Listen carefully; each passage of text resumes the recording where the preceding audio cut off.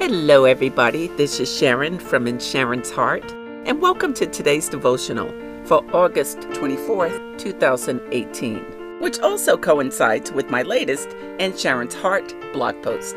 The devotionals are to increase your faith and confidence because at one time I didn't have either, and I want to encourage others that the Lord God will work in our lives when we have a relationship with Him. So stay encouraged and stay inspired.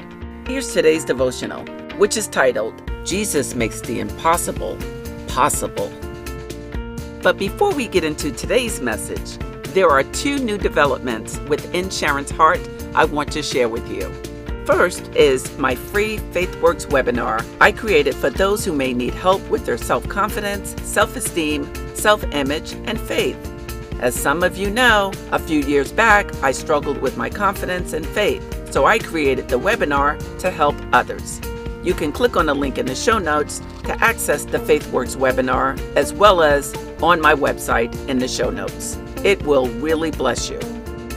The next In Sharon's Heart recent development is Anchor now has a way for you to support the In Sharon's Heart daily devotional podcast. And that is, you can now give a monthly donation of 99 cents, $4.99, or $9.99. For those of you who want to support the podcast, the button is on the podcast profile page. Thank you so much for your support. Okay, let's get started with today's devotional, which again is titled, Jesus Makes the Impossible Possible. The story was in the book of John 9, and verses 1 through 7 go like this.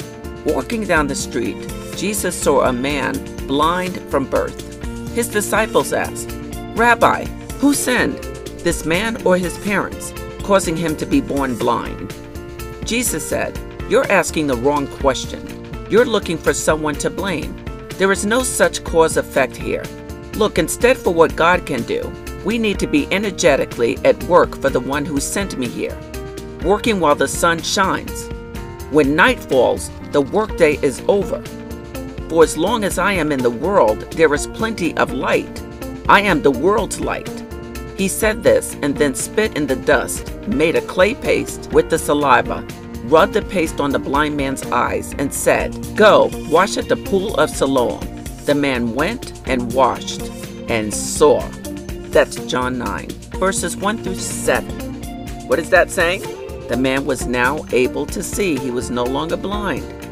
Now, this story means several things, but the perspective I will give it is this. Jesus makes the impossible possible. It's as simple as that. It doesn't matter what man says. The question is, what did Jesus say? What would Jesus do? What do you need him for today? Whatever it is, he can perform any miracle you want in your life, and he can do it right now. Do you have faith that he can do it? Because if you do, the doors are wide open for you. Be encouraged in that. The Lord will come through for you. Continue to be encouraged.